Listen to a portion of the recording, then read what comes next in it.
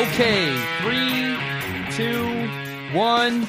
Oh my goodness. Good morning, good afternoon. Whatever it is for you, I hope you're having a fantastic day.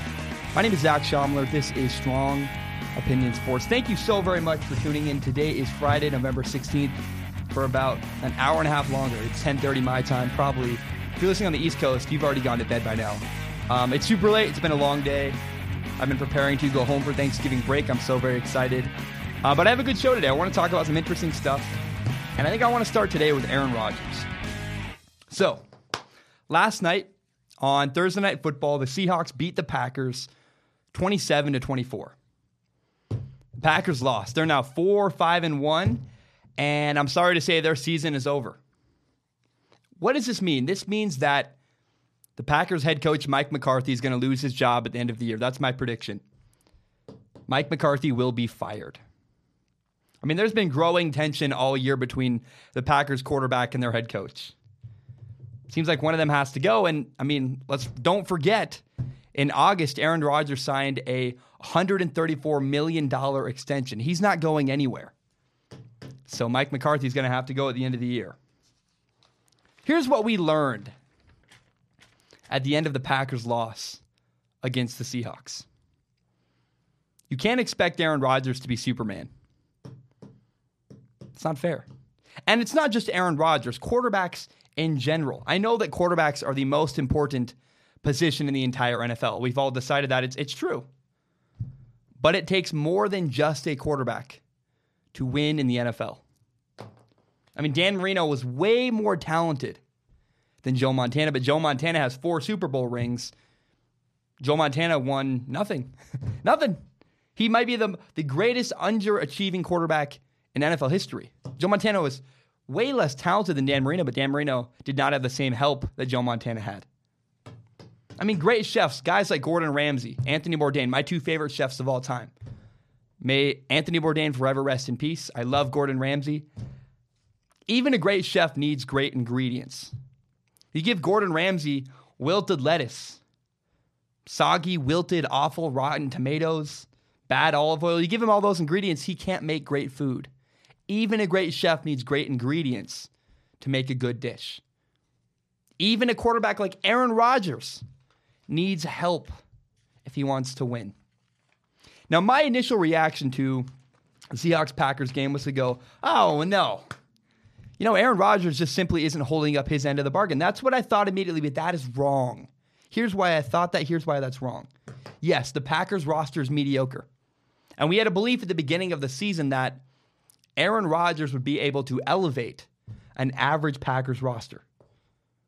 But what we should have seen was against the Bears when it took a miracle for the Packers to win.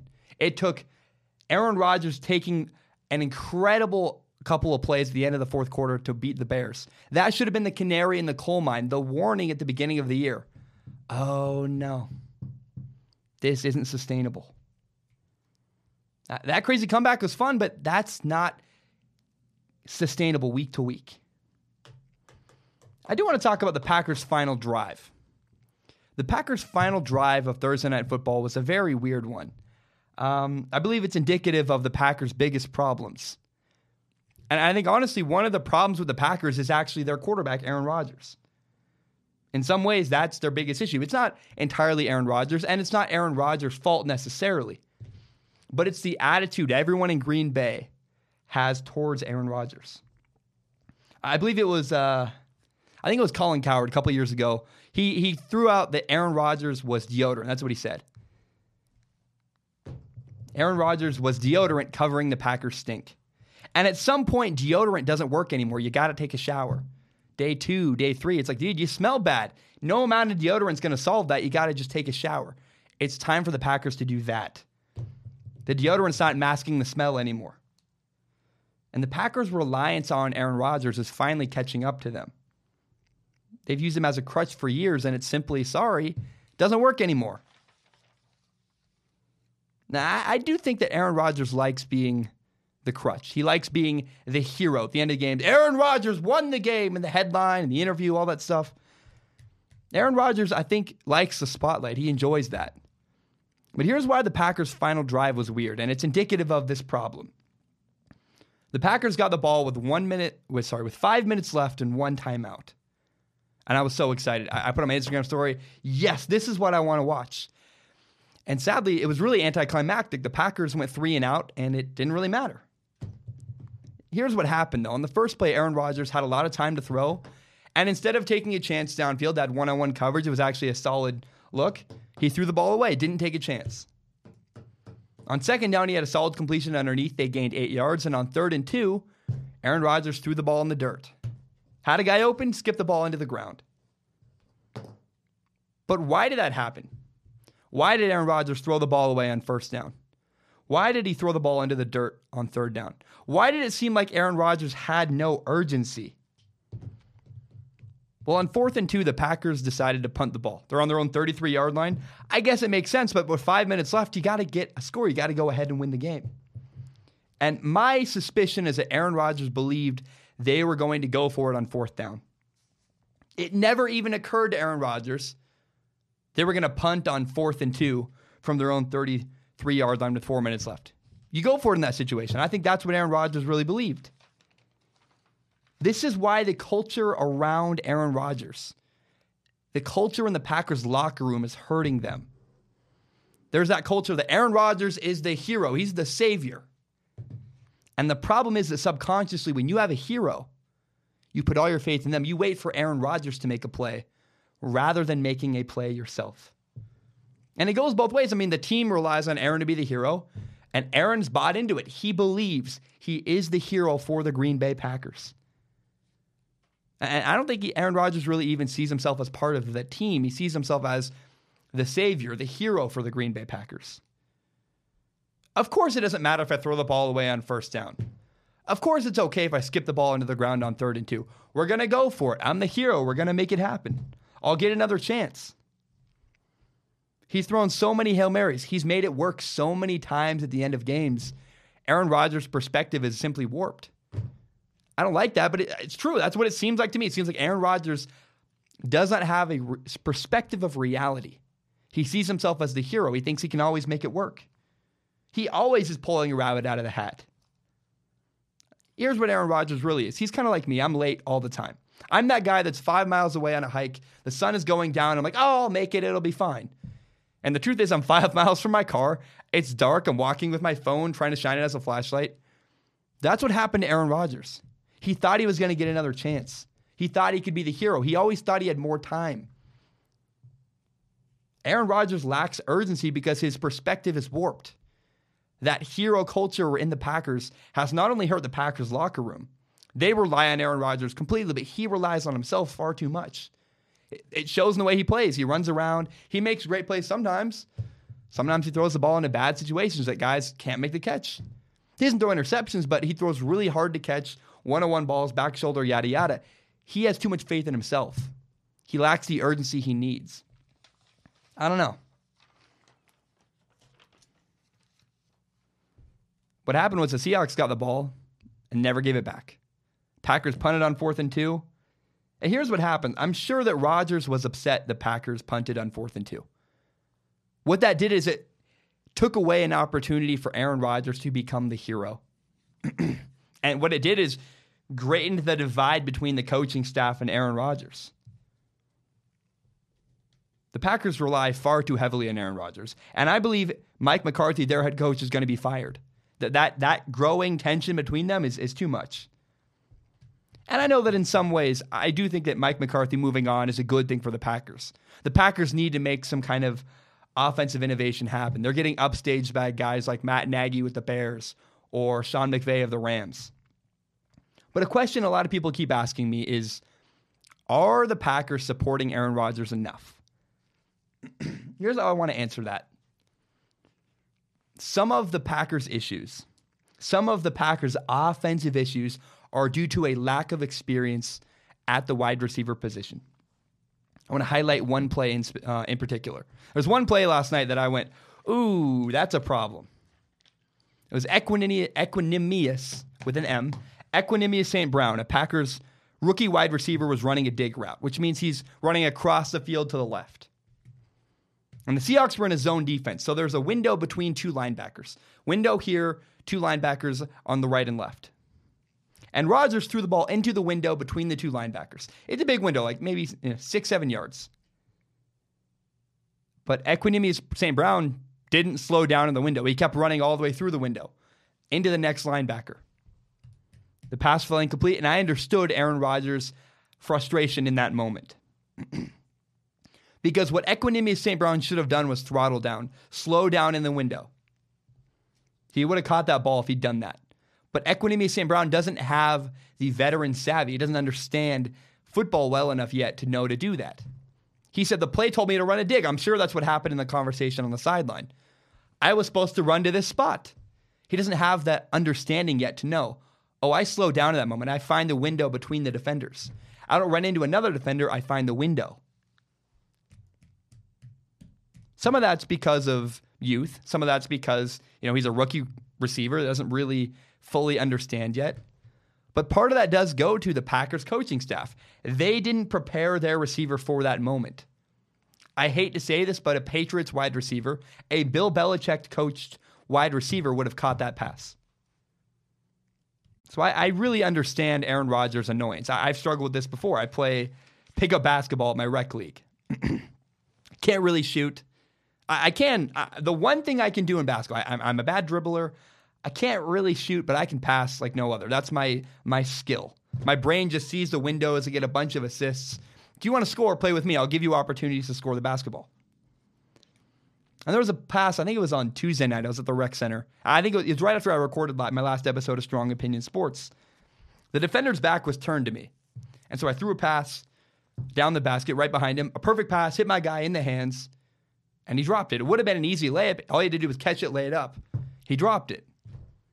He said he didn't expect the pass. And in that moment, I felt the same frustration that Aaron Rodgers felt. It was annoying. It's like, dude, catch up. Let's go. I'm certain Aaron Rodgers feels that way all the time with the Packers wide receivers. Let's go, catch up, learn, get on the same page. I'm sure he's constantly frustrated with guys not throttling in the right window, not expecting the ball, running the wrong route, not reading the concept right. It looks like that kind of stuff happens all the time with the Packers wide receivers, and I'm sure he's frustrated. I'm sure it's even worse because they got rid of Jordy Nelson, a guy who would have never made those mistakes. Aaron Rodgers' favorite target, he was getting old, a little bit expensive for his age. The Packers said, we're not going to bring him back. He went to the Raiders.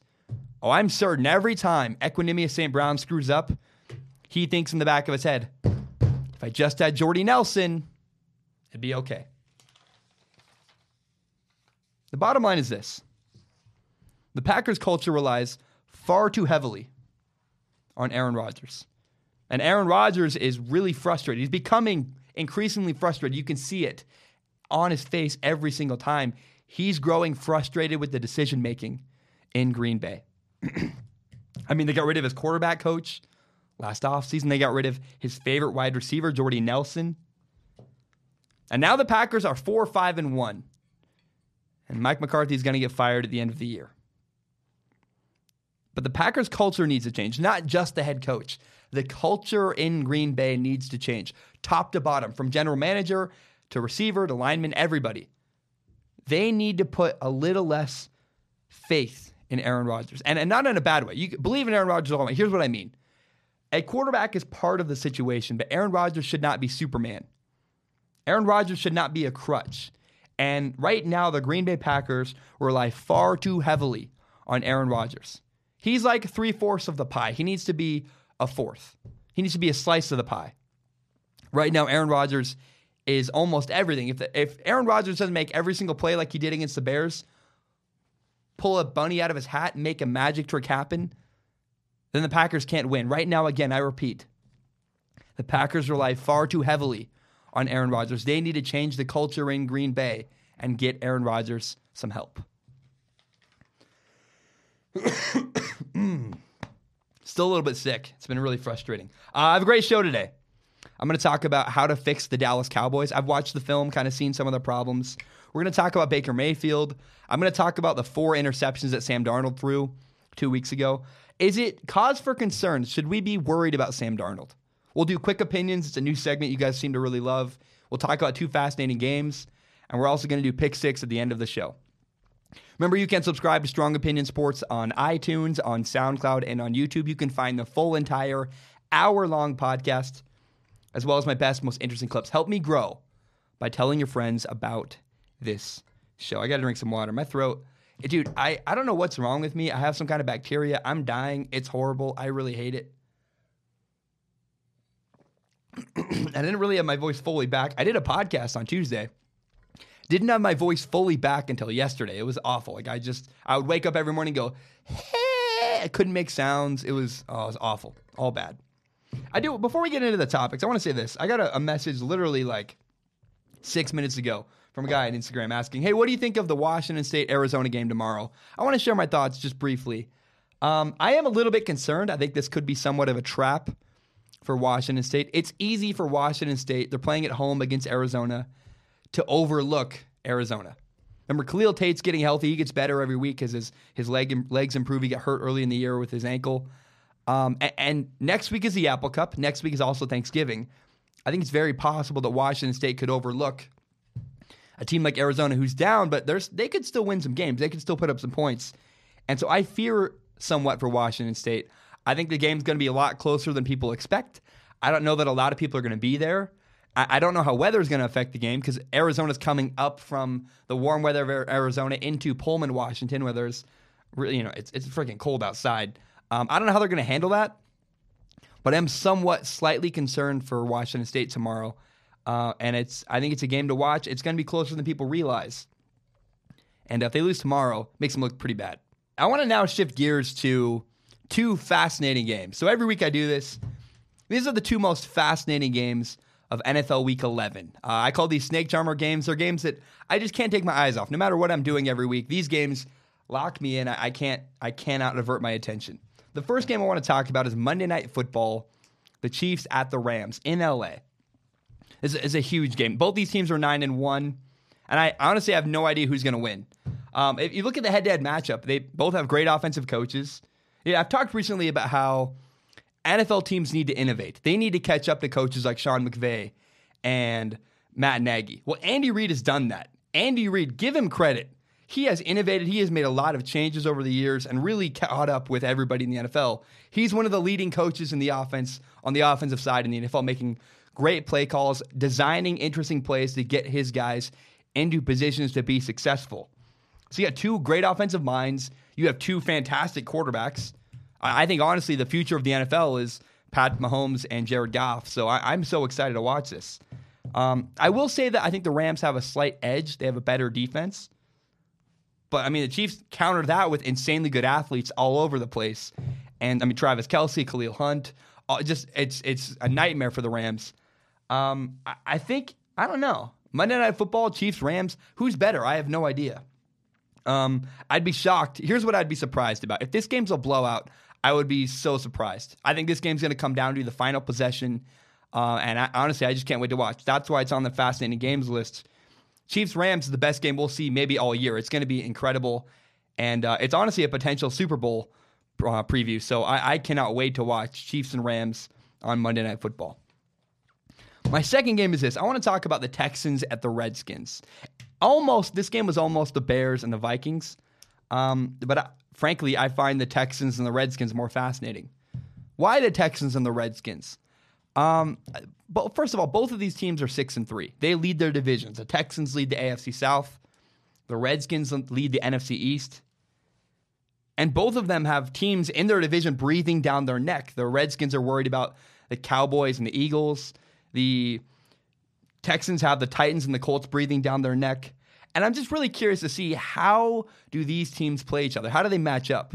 It's a must-win for both games. They both need to get to 7-3 to solidify their position at the top of their divisions. But even more than that, how does the Texans' defensive line deal with Aaron Rodgers? Adrian Peterson. How do they match up against the Redskins' great rushing attack? Does Alex Smith show up? I've been waiting kind of all year. Is this the game where Alex Smith and Adrian Peterson fall off a cliff? Because they do this every year. Last year we saw Adrian Peterson do really well for a long time, and then he got hurt and he fell off a cliff. And every year Alex Smith kind of dwindles towards the end of the year. He starts really strong and dwindles. Could this be the week 11 in November? I don't know. We'll find out, though. I'm very curious to see what happens. Let's It's also worth noting Deshaun Watson, the Texans quarterback, gets better every single week. I mean, he's the wild card. He can run incredibly well, even though I think the Redskins have the advantage. I'm picking the Redskins to win this game. Deshaun Watson's legs could be the difference and could really cause a lot of problems for the Redskins. I'm honestly so fascinated to watch. I'm curious to see how these two teams match up, and whoever wins really is in a great position to win their division later down the road. Those have been two fascinating games. I want to talk about the Dallas Cowboys. If you ask me, the Dallas Cowboys have 3 issues. One is their quarterback, Dak Prescott. The second one is their offensive coaching. And the third problem is their owner, Jerry Jones. I want to start with Jerry Jones. And I hate to call Jerry Jones a problem. On one hand, he's a great owner, right? He supports his players. He gives them everything they need. And he's created a fantastic culture that values the players' needs and values the players' happiness. That really matters in Dallas. If I'm an NFL player, I want to go to Dallas. I want to be in that culture because that's a great place to work. And Jerry Jones, to his credit, has created that in Dallas. However, and you knew it was coming, Jerry Jones is far too involved with the decision-making when it comes to football. Honestly, I think that's why Jason Garrett is still the head football coach in Dallas, because Jason Garrett allows Jerry Jones to have a bit of control. If you ask me, I think Jerry Jones needs to step away. He needs to take a step back, let another coach come in and take control. Let football people make football decisions. I love Jerry Jones. Great guy, great owner. He needs to let football people make football decisions rather than butting in all the time. That's how it feels to me. It feels like he's got Jason Garrett in that head coaching position because he can do whatever he wants. He still has a lot of power. If you got another coach that might push back, there could be problems. It seems like that's why Jason Garrett's there. Well, let's talk about first the second problem for the Dallas Cowboys, Dak Prescott. Here's what Dak Prescott's really struggling with. Dak Prescott is hesitant, and he lacks anticipation. He's throwing to guys who are wide open. In fact, he's waiting for guys to get wide open before he'll pull the trigger and throw the ball. That's not good, obviously. But I'm really surprised at that, by the way, because Kellen Moore is the Cowboys quarterback coach. And if you remember, Kellen Moore is the former Boise State quarterback. I'm not joking when I say Kellen Moore was better than anybody in college football history when it came to anticipation. Kellen Moore had a weak little noodle arm, and so he had to throw the ball early. He had to throw the ball before his guys broke. If the guy's going to break to the left, he threw the ball before, not only before the guy broke, but before the guy's even gotten 3 steps from breaking. I mean, his arm was weak. He had to have great anticipation. And it's surprising to me that hasn't rubbed off on Dak Prescott. I don't know what happened. I don't know why that's going on. But the offensive coaching is really letting Dak Prescott down. They're not teaching Dak anticipation. He's also really struggling with accuracy. A lot of that's because of bad fundamentals. Whatever they're doing in Dallas, Dak Prescott's not getting the help he needs. That's why I'm okay with all the significant problems Dak Prescott has. I mean, he's not reading defenses well enough pre-snap. But why are these problems existing? What's happening here? Dak Prescott needs help. They're all fixable. All these issues Dak Prescott has are fixable if you get him the right offensive coaching. We've seen the Bears have coached up Mitch Trubisky. If the Bears can win games with Mitch Trubisky at quarterback, certainly the Dallas Cowboys can find a way to win games with Dak Prescott. I like Dak Prescott far more than Mitch Trubisky. He's more accurate, better quarterback, more presence. Everything about Dak Prescott's better than Mitch Trubisky. Dak Prescott should be able to win games in the NFL. He needs help. He needs coaching. He needs to be developed by better coaching. And that's why we need to talk about the third problem in Dallas, and honestly, the most important problem. The Dallas Cowboys need better offensive coaching. Dak Prescott's still young. He's still developing. And he needs to get a coach who will develop him as soon as possible. That needs to happen this offseason, if not sooner. He needs to learn anticipation. He needs to learn how to make decisions pre-snap. And Dak Prescott needs help with better fundamentals and better footwork. I don't know. Maybe the answer is Lincoln Riley, but you need more creative play calling in Dallas. Lincoln Riley, the Oklahoma head coach, I think it's a great option. If I'm the Cowboys, I get rid of Jason Garrett, and I find a way to bring in Lincoln Riley, the Oklahoma coach. I don't like calling for people's jobs. I'm really sorry. Maybe the answer isn't firing Jason Garrett. Maybe the answer is simply getting a new offensive coordinator. However, if a new head coach is brought in, if on any circumstance Jason Garrett is fired, a new head coach is brought in, Jerry Jones needs to back off. Jerry Jones needs to let football people make football decisions. I might be overstating this. I'm not in the meeting rooms. I don't know what's happening in there. But it appears to me like Jerry Jones meddles a little bit too much. He's getting better. He let Des Bryant finally go. I don't know. Maybe he's just suggesting. Maybe he just wants to know. If this decision is getting made under the Dallas Cowboys, I want to know what's happening. But the appearance is you have Jason Garrett there because you like control. And if you bring in another head coach, you'd better let him make the decisions he wants. And if you're not comfortable with that, don't fire Jason Garrett, but that could hurt Dak Prescott long term. Because again, Dak Prescott needs better offensive coaching. You need to find a coach who can fix his issues. The last thing I want to say about Dak Prescott. So first of all, how do you solve the Dallas Cowboys problems? You get better offensive coaching. Dak is not necessarily the problem. Yes, Dak has problems, but they're all solvable if you get a new offensive coach. A new offensive coordinator, probably a new quarterback coach. I love Kellen Moore. Dude, I'm sorry, it's not working out. But hire a new offensive coach who can help Dak Prescott. The second little thing I want to say about Dak Prescott is this. I'd pay him some money. I'd get him the money he wants. I think now is the time to pay Dak Prescott. His value is worth very little. He's not playing great. He's not incredible. Now is the time to pay Dak Prescott. You can get him, if he gets better, right? The goal is to improve Dak Prescott down the road. If it goes to plan, he's going to be a great quarterback at the top tier of the NFL down the road anyways. That may not happen, but that's your goal in mind. Pay him now so you can get him at a great value down the road later. You give him $18 million now, and then he becomes one of the better quarterbacks in the NFL. You got Dak Prescott on a bargain again for the second contract in a row. That's what I would do if I was the Dallas Cowboys. Sign Dak Prescott, give him like a 3-year deal, $18 million a year, and for the love of God, please hire some creative, innovative play calling. Get him a quarterback coach who can help him with his fundamentals, who can help him understand anticipation, and get some more creative play calling in Dallas. The number one problem in Dallas is not the defense. I love DeMarcus Lawrence. The defense is awesome. Dak Prescott needs better offensive coaching if you want the Dallas Cowboys to win down the road. And look, it doesn't matter. Maybe you get rid of Dak Prescott. You bring in Justin Herbert, the quarterback from Oregon. It doesn't matter. The Cowboys must have better offensive coaching. That is their number one problem.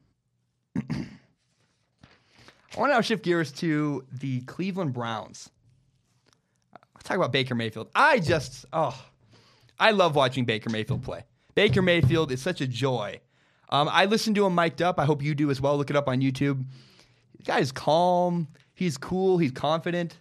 Owns his mistakes. There was a play where he stupidly tried to run for some yards, got knocked out of bounds, fumbled the ball out of bounds. And I loved it because he just was like, yeah, he made fun of himself. He's like, I was stupid. I don't know what I'm doing. He made fun of himself, and I respect that, and I love that. That's what good leaders do, is they own their mistakes. I've learned a lot about football watching Baker Mayfield. A lot about fundamentals from a quarterback standpoint. I always had average arm strength growing up. And Baker Mayfield is a prime example of how to get the most out of your body. He's a small quarterback. He's a short guy. Doesn't have a lot of whip on his arm because, frankly, his arms aren't that long. But Baker Mayfield has flawless mechanics. Where does Baker Mayfield's arm strength come from? I got to say, he has greater arm strength than I would have thought, and his arm strength is plenty good enough to work in Cleveland. The secret is that Baker Mayfield throws with his legs. For such a short quarterback, has tremendous arm strength and has good enough arm strength to be at the top of the NFL because Baker Mayfield throws with his legs. If you watch Peyton Manning throw, Peyton Manning's back leg comes off the ground like a pitcher throwing a baseball. You watch a pitcher, their back leg comes up behind them. Peyton Manning does the same thing, and he loses a lot of velocity. A lot of Peyton Manning's weight goes up when he throws instead of out. The way Baker Mayfield throws, it's honestly like a batter hitting a baseball. A lot of torque comes from his hips and from his core. Baker Mayfield's back leg stays on the ground. He turns on it. He creates torque and velocity with his legs. I love it. It's fun to watch. I learned from that. I started throwing the ball the way Baker Mayfield does. I play flag football. We dominate. Haven't lost a game all year. But my weight, when I throw the football, my weight used to go up instead of out.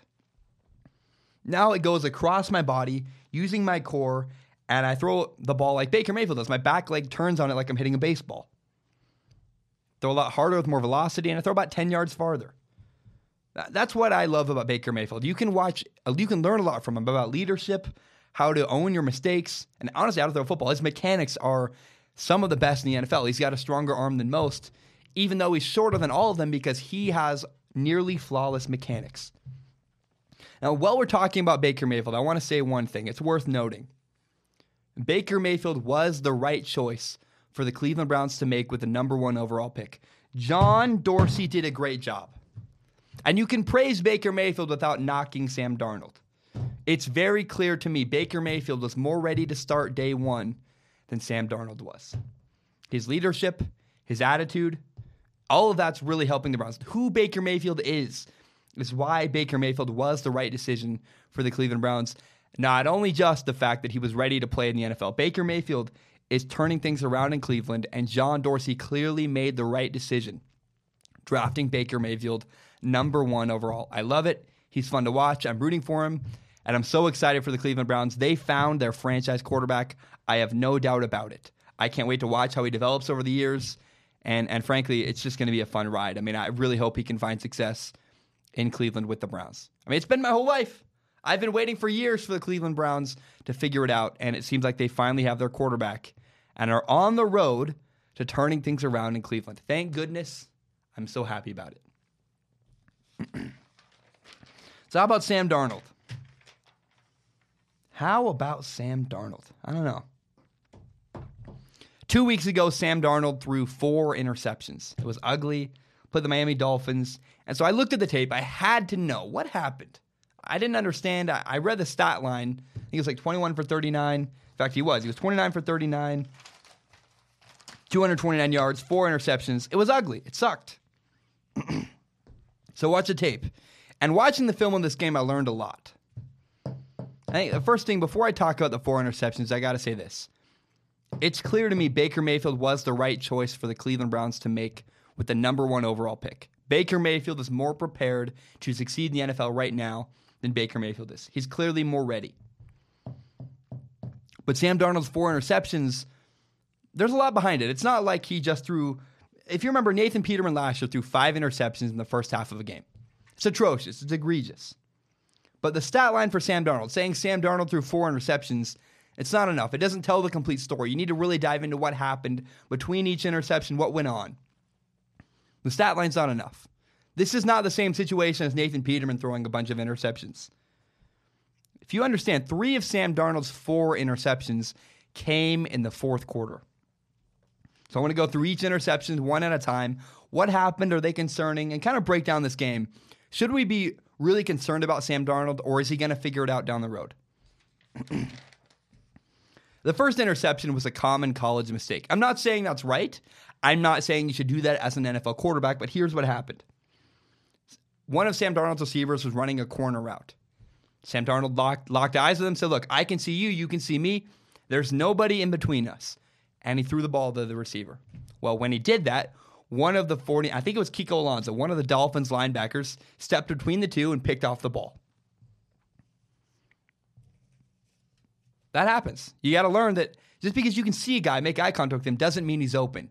Just because there's a window, a guy's not necessarily open. You need to have better anticipation than Sam Darnold showed. It's also worth noting, this was a corner route. Sam Darnold threw the ball on a line right at his guy, rather than throwing the ball to the corner. It's like he was lazy. I don't know what happened here, but clearly not an NFL throw, not a great decision, but understandable. That's why it happened. He clearly made a college mistake. I can see you. There's a passing window. I'm going to throw it late to you. And sadly, a guy stepped in front of the ball. I mean, Sam Darnold's youth has showed a lot in this game. We forget that Sam Darnold should still be a junior at USC. He left early. He left 2 years early from USC. It's also worth noting that the Jets offense really mightily struggled against the Miami Dolphins. Had a bunch of drops, many 3-and-outs, missed a field goal. The offensive line wasn't good. Sam Darnold was sacked 4 times. He was running for his life. But the number one thing the Miami Dolphins did that really hurt Sam Darnold is they took away his checkdowns. You're taught as a quarterback. I'm going to go through all the way through my reads. First, second, third, fourth. If nothing's open, you find the running back, you check it down.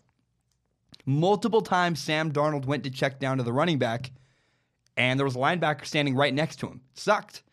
Because if you ever, the guy would, you fake the block, nothing's there. Oh, check down right in front of Sam Darnold. The problem is that's not creative at all. What the Dolphins started doing was saying, you linebacker, you got the running back, stay with him, take away the check down. And when Sam Darnold couldn't check the ball down, he was screwed. He got sacked multiple times because of that. He ran around extending plays, threw interceptions down the field because of that. That was a big issue for the New York Jets. And we learned that clearly the Jets need to innovate and make some kind of changes because their check down system right now is not good enough. It's too easy to take it away. And when you take away Sam Darnold's check down, he wasn't coached to know what to do. He was screwed. How about the second interception? What happened on the second interception? Sam Darnold's second interception was by far his worst. They were down 3-6 early in the fourth quarter. Basically had no offensive success. Remember, they missed a field goal. It should be 6-6 by now, but the Jets missed a field goal. Sam Darnold's probably frustrated, and he just made a terrible decision. Threw a horrible interception. Sam Darnold caught the ball, turned to the right, threw an out route. Linebacker was sitting directly underneath it, jumped the route, pick 6. It was awful, lackadaisical, inexcusable. Here's what it looked like. It looked like Sam Darnold was guessing and hoping he made the right decision. Didn't look like he read the play at all. I'm going to throw here. He did, pick 6. It was awful. You can't do that. You can't do that at all. And Sam Darnold looked out of it. I mean, the word is lackadaisical. He just looked like he wasn't engaged. In spite of that, I still felt bad for Sam Darnold at times. Remember, he was sacked multiple times, had no checkdowns. I think the guy's getting frustrated at this point. But regardless, you cannot have an interception like that. By far, his worst interception was the second interception, the pick 6. He just didn't even read it. He just guessed and hoped it would work out. How about his third interception? His next interception came with 4 minutes left in the fourth quarter, down 6-13. Again, this was a situation where he went to check down the ball. He looked at the check down, linebacker right next to it. Okay, ran to his left, kind of running away from pressure, threw the ball late over the middle. Again, you can't do that. Here's why I think this interception happened.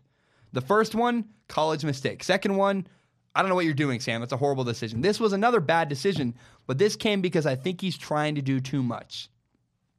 Remember, by this point of the game, Sam Darnold is backed into a corner. He's hitting guys in the hands. They're not catching the ball. He's been running for his life all game. Can't even check the ball down. He can't even do what his coaches tell him. I would imagine by this point of the game, Sam Darnold felt hopeless.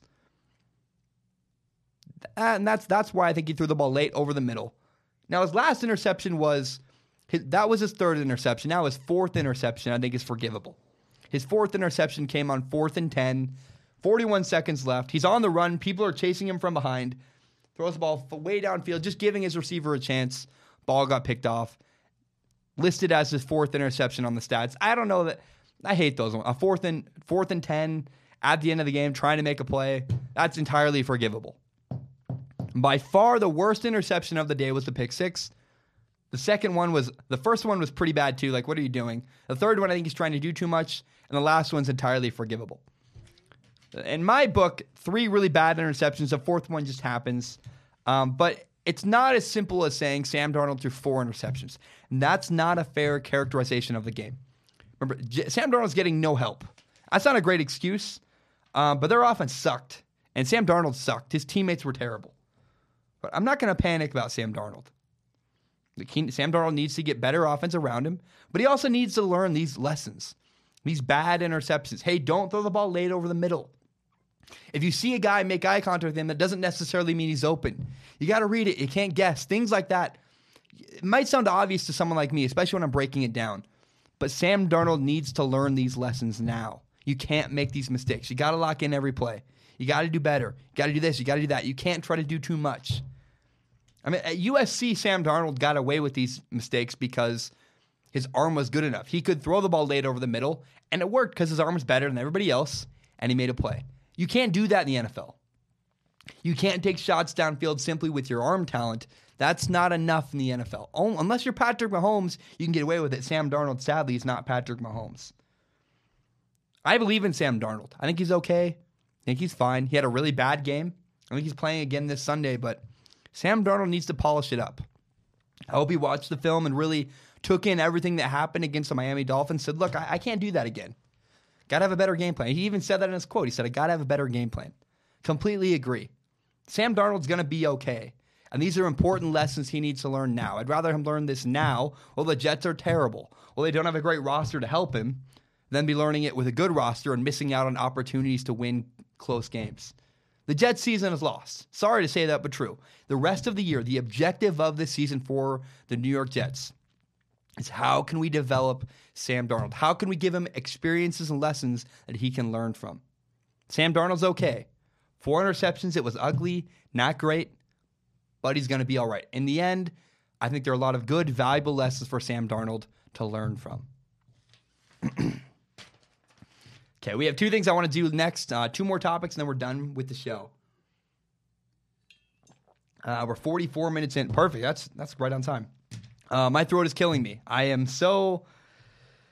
I'm tired. I think I'm going to take a short break, actually. We're going to do quick opinions next, and then we will do Pick 6 to end the show, and that will be the day. So, without further ado, my name is Zach Schomler. I'm going to take a short break. I will be right back. All right, we are back. 2 things left I want to talk about, very brief. I want to do now quick opinions. It's a segment you guys seemed to really love last week. I'm so excited about that. Got a lot of great feedback. I think I like quick opinions more than I do Zach is a genius. I just like the tempo. I don't like having to come up with, is it good? Is it bad? Did I nail it? Did I miss? None of that pressure. I like just saying, here's what I think, very brief, doing some quick hits. Again, this is quick opinions. It's where I talk about stuff that I don't really have enough to fill a full segment about for each one, so I put them all together in a giant glob and call it quick opinions. The first thing I want to talk about is college football. Some people have said that Oklahoma should make it into the college football playoff instead of Michigan because supposedly with a D, I think, the theory is that Oklahoma could put up more points on Alabama, that their ability to score points would be more of a challenge for Alabama. I completely disagree, but I like the thought process. I like the idea of trying to give Alabama a good game. The problem is I don't care about challenging Alabama's defense. I want to challenge Alabama's quarterback Tua Tagovailoa. He's dominated. He threw like 1 pass in the entire 4th quarter all year so far this season. And I think Michigan's defense would give Tua Tagovailoa his best challenge all year. That's what I want to see. I don't care about scoring points in Alabama. If Alabama plays Oklahoma, they win 70-30. Woo, you put up 30 points, but you gave up 70. It doesn't matter. No, I want to see Alabama's quarterback, their offense, get challenged by a great defense like Michigan. That's what I want to see in a good matchup. Yes, I think we should consider what would be a good matchup from the 4th seed. Who would play Alabama the best? The problem is everyone's got the wrong thinking. It's not trying to score points in Alabama. It's who can potentially stop Tua Tagovailoa. Honestly, I don't think anybody can. I think Tua is going to dominate any defense he plays. But Michigan is the team that should get to play Alabama, not Oklahoma, because their defense could challenge Alabama's quarterback, Tua Tagovailoa. Second thing I want to talk about is in the NBA. This is going to be, a lot of people are going to get mad about this. Either you're going to love this, think it's hilarious, or you're going to get really mad. My friends and I have had an ongoing debate this week. Most of my friends think Zion Williamson. Would you rather have Zion Williamson or Paul George on your team? Remember Zion Williamson, he's a freshman at Duke, but he's dominating. He's incredible. And Paul George is a perennial NBA All-Star, which is like, of course, yeah, Paul George clearly is a better player than Zion Williamson. But here's why I would rather have Zion Williamson on my team. If I'm the Brooklyn Nets, if I'm a horrible team that has nobody paying attention to me, even if Zion's a gimmick, I would rather have Zion Williamson. Because Zion Williamson brings a lot of intrigue. We know, I'm sorry to say, but we know what Paul George is. He's hit his ceiling. He's a solid player. He's a perennial all-star. But what does that really mean? I don't know. Is that entertaining? Does that sell tickets? Zion Williamson gets me in the door. Not to mention, I have no idea what he could become. Again, Paul George has hit his ceiling. We don't know what Zion Williams' ceiling is, and that's interesting to me. If I'm a bad team in the NBA, I would rather have Zion Williamson than Paul George. The second thing I want to talk about are celebrations in the NFL. Everybody got mad at Michael Thomas for the cell phone celebration. Remember, he scored the go-ahead touchdown against the LA Rams, pulled out his cell phone, and I think it was referring to Joe Horn's touchdown a long time ago back in the day. I had no problem with Michael Thomas's touchdown celebration. Here's why. Is the moment. He just scored the game-winning go-ahead touchdown against the LA Rams. It's awesome. It's a big moment. Go ahead and celebrate. Do whatever you want.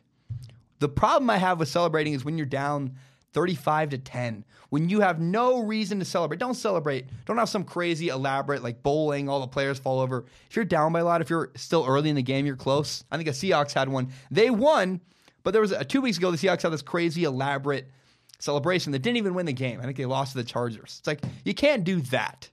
If you're going to celebrate, you'd better be doing it in a big moment, up by a lot, and sure you're going to win. I don't want to see your celebration on Instagram from a game that you lost. That's what I don't like. Let's go back to the NBA. It's just very brief. I love watching Luka Doncic, the Mavericks rookie. He's just a blast. I love the guy. He's scoring 19 points per game, shooting 47%. I don't know. I just find myself rooting for him. And I can't help but compare him to Brandon Ingram. Let's talk about Brandon Ingram. Brandon Ingram, is it just me? Is Brandon Ingram kind of a disappointment this year? I don't know. I'm not really engaged with what the LA Lakers fans feel. And maybe it's more of a question, but Brandon Ingram's only scoring 15 points per game, and he's only shooting 44%. Luka Doncic is playing better than Brandon Ingram. Now, and maybe it's because the Lakers have more scores, he gets fewer opportunities. I don't know. But it seems to me, Brandon Ingram, 6'9", $190, weighs 10 more pounds than me. And I'm not a fat guy. I'm not skinny either, but I've got some muscle. I'm normal sized. The fact that Brandon Ingram's only 10 pounds heavier than me is incredibly concerning. And it just seems like Brandon Ingram's been a disappointment this year. We're only a couple games in, but he's not developing like I'd wanted to see from Brandon Ingram. Am I alone? Is that how Lakers fans feel? Again, Luka Doncic's numbers are better than Brandon Ingram's, and that's concerning. I don't know. Is Brandon Ingram disappointment? You please tell me. Next thing I want to talk about is, let's talk about a couple NFL stories in a row. First of all, people are burning Le'Veon Bell's jersey. I think this is so stupid. The comparison I would make to burning jerseys is running a marathon or going to the gym. There's a really great sketch on YouTube. It's called Girl Runs a Marathon and Doesn't Tell Anybody. And it's about the idea that people go to the gym and all they do is brag about it. And it's like, would you really do that if you didn't have anyone to tell? That's definitely true with burning jerseys. Nobody would burn a jersey if there wasn't social media. The only reason people do it is to get attention. I think it's dumb. It's annoying. I think Le'Veon Bell did a lot for Pittsburgh. It's sad it ended, but that's how things work. And so I think people burning jerseys, it's ridiculous and shouldn't happen. The next thing I want to talk about is the Miami Dolphins. It might be time for the Dolphins to move on from Ryan Tannehill. Ryan Tannehill is 30, and sadly he's injured again. The guy's only played in 5 games so far this year. I think he's being outplayed by Brock Osweiler. Brock Osweiler's numbers are slightly better. I don't know. I think the Dolphins had a chance to trade up for Josh Rosen. They passed on it. It looks like that was a mistake right now. And there are now reports that the Dolphins are interested in Oregon quarterback Justin Herbert. I agree. I think it's time for Miami to move on from Ryan Tannehill. He's been subpar for years. He's already 30 years old. You should be looking for a replacement for Ryan Tannehill as soon as possible because he's simply not good enough. We keep waiting for him to show up, and he just gets hurt every year. He's always slightly underwhelming. And I think it's time for the Dolphins to move on from Ryan Tannehill. How about Rob Gronkowski? Rob Gronkowski's trade value has fallen off a cliff, which is weird because the Patriots usually trade people before they lose their value. I don't know if maybe Bill Belichick was hoping that I think Bill Belichick obviously made the decision. You know what? Gronk is worth his upside is worth having him and losing his value. We're not getting anything for him later down the road.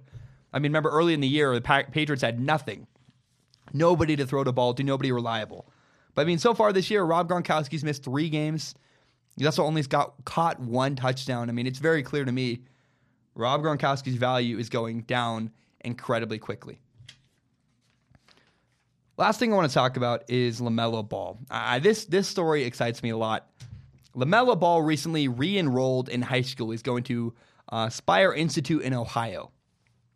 My question is this. First of all, I need to state this. It's really, people are not sure whether LaMelo Ball is going to be eligible to play in the NCAA or not. Part of that's because he played professionally in Lithuania. Remember, he played professional basketball. Supposedly, he says he never took any money, but we don't know. We don't know how the NCAA is going to rule on that. It's very possible LaMelo Ball will not be allowed to play in the NCAA. Here's my question. Even though it's up in the air, why do small universities, people like DePaul University, people like Washington State, people who have trouble with attendance, why are desperate college basketball programs not already giving LaMelo Ball offers? Even if it's a gimmick, even if LaMelo Ball is not good enough to play in NBA in the NCAA basketball, I would still give him a scholarship offer because he brings intrigue. It's my same reason why I thought that the coach from Louisville should have been hired by Rick Pitino. I thought Washington State should have hired Rick Pitino because you're a desperate program that needs intrigue, that needs interest. A desperate program that needs intrigue and interest should offer LaMelo Ball a scholarship. Even if you don't think it can help you basketball-wise, you're going to get people in the building, you're going to get a lot of press, you're going to get a lot of interest. I would bring LaMelo Ball into my basketball program. If I'm not a winning program, I would offer him right now, even if he doesn't become eligible to play in the NCAA. What do you have to lose? Start the battle, start that process, get yourself in the headlines. I would absolutely offer LaMelo Ball if I was a struggling, desperate NCAA basketball program. Guys, that has been Quick Opinions. I think we had 9 of them today, which is quite a bit. I hope you liked it. Hope you enjoyed it. And I want to now move on to Pick 6. So this is Pick 6. I do this every week. I pick 6 NFL games of the week. And I want to just jump into it. I want to start with the Vikings at the Bears. I'm picking the Vikings. Remember, the Bears are 6-3. The Vikings are 5-3-1. This is very simple. The Vikings have a better quarterback.